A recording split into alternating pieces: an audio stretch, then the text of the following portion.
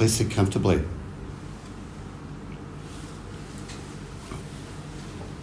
Good evening, everyone on Zoom and in the room. Just a few brief words tonight on anxiety.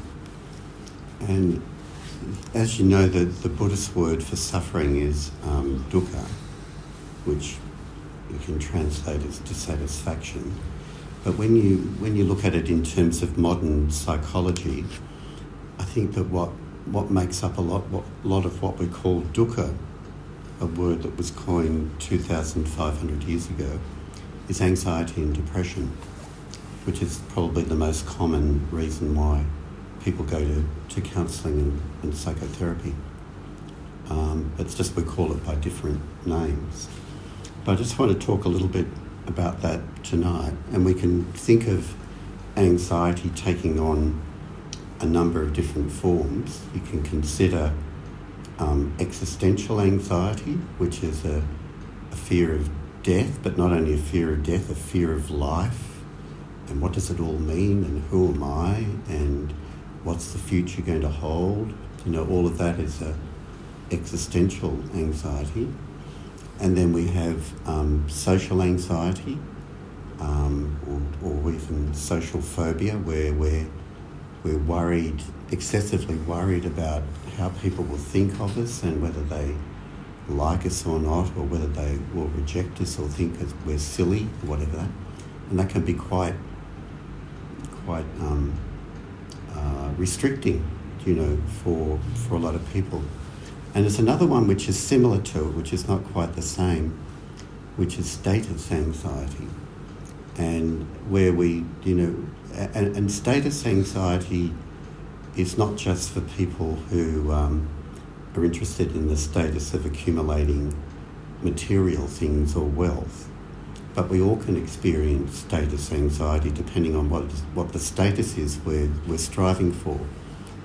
So people who value intelligence and academia, you may have status anxiety about whether they're going to pass the exams and get a PhD or whatever, or about career, or their artistic skills, or their sporting skills, or their popularity, things like that. So there's a number of different ways that anxiety presents itself.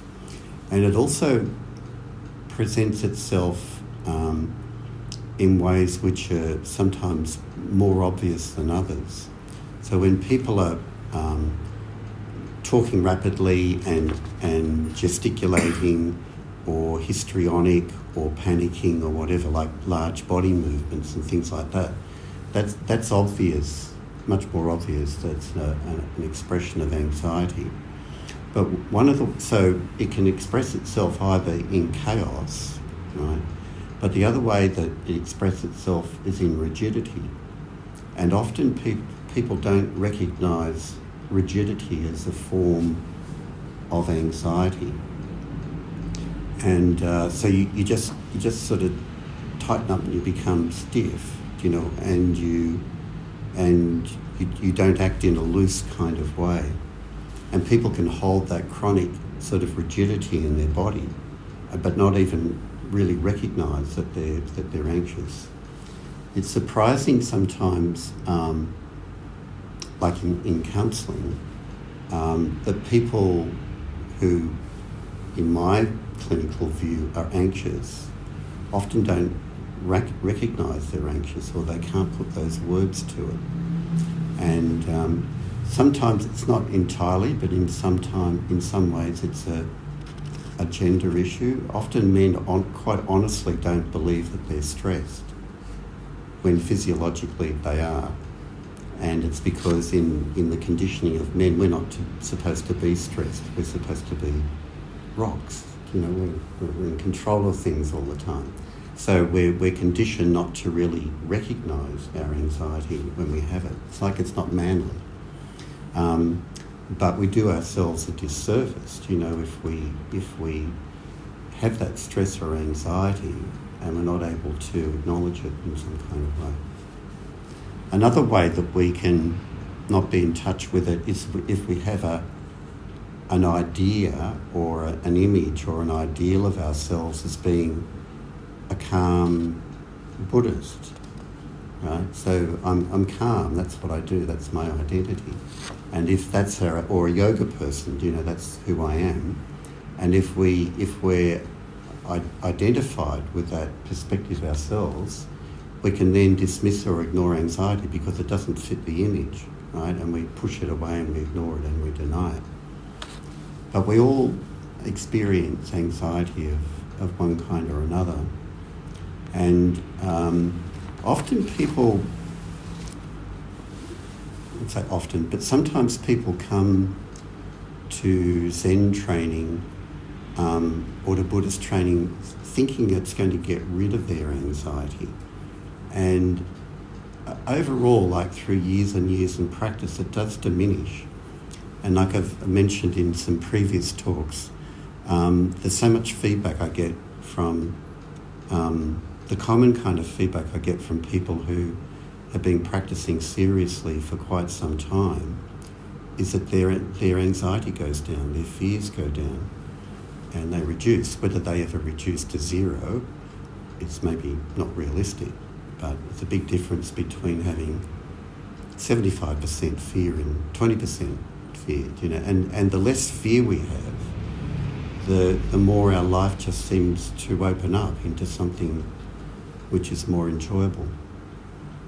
And even in the classical sutras like the Heart Sutra, it says, that you there's no gain and no fear. Maybe not no fear in the sense of that, literally no fear, but the more we see into the emptiness of the self, the less needy we are, then the less fear it is that we actually generate in our life.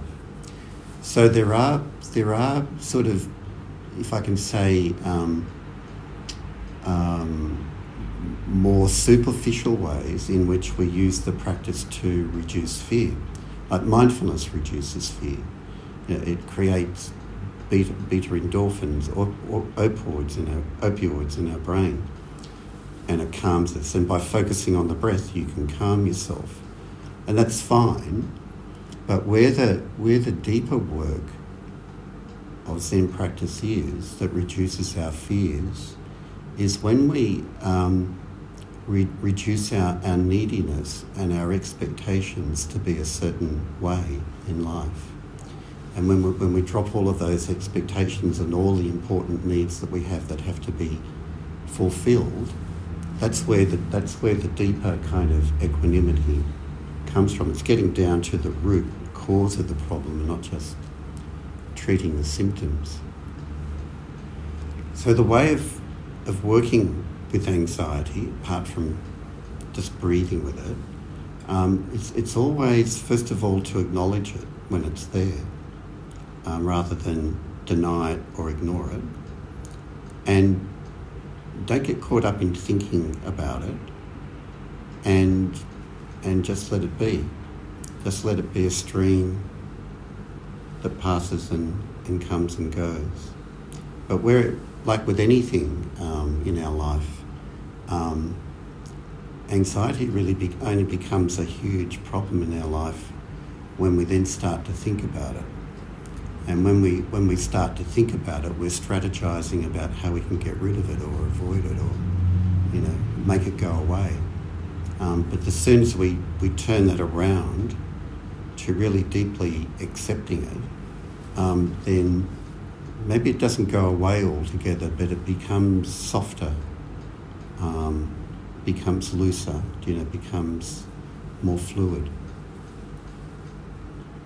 So please remember, don't come to trying to get rid of your anxiety.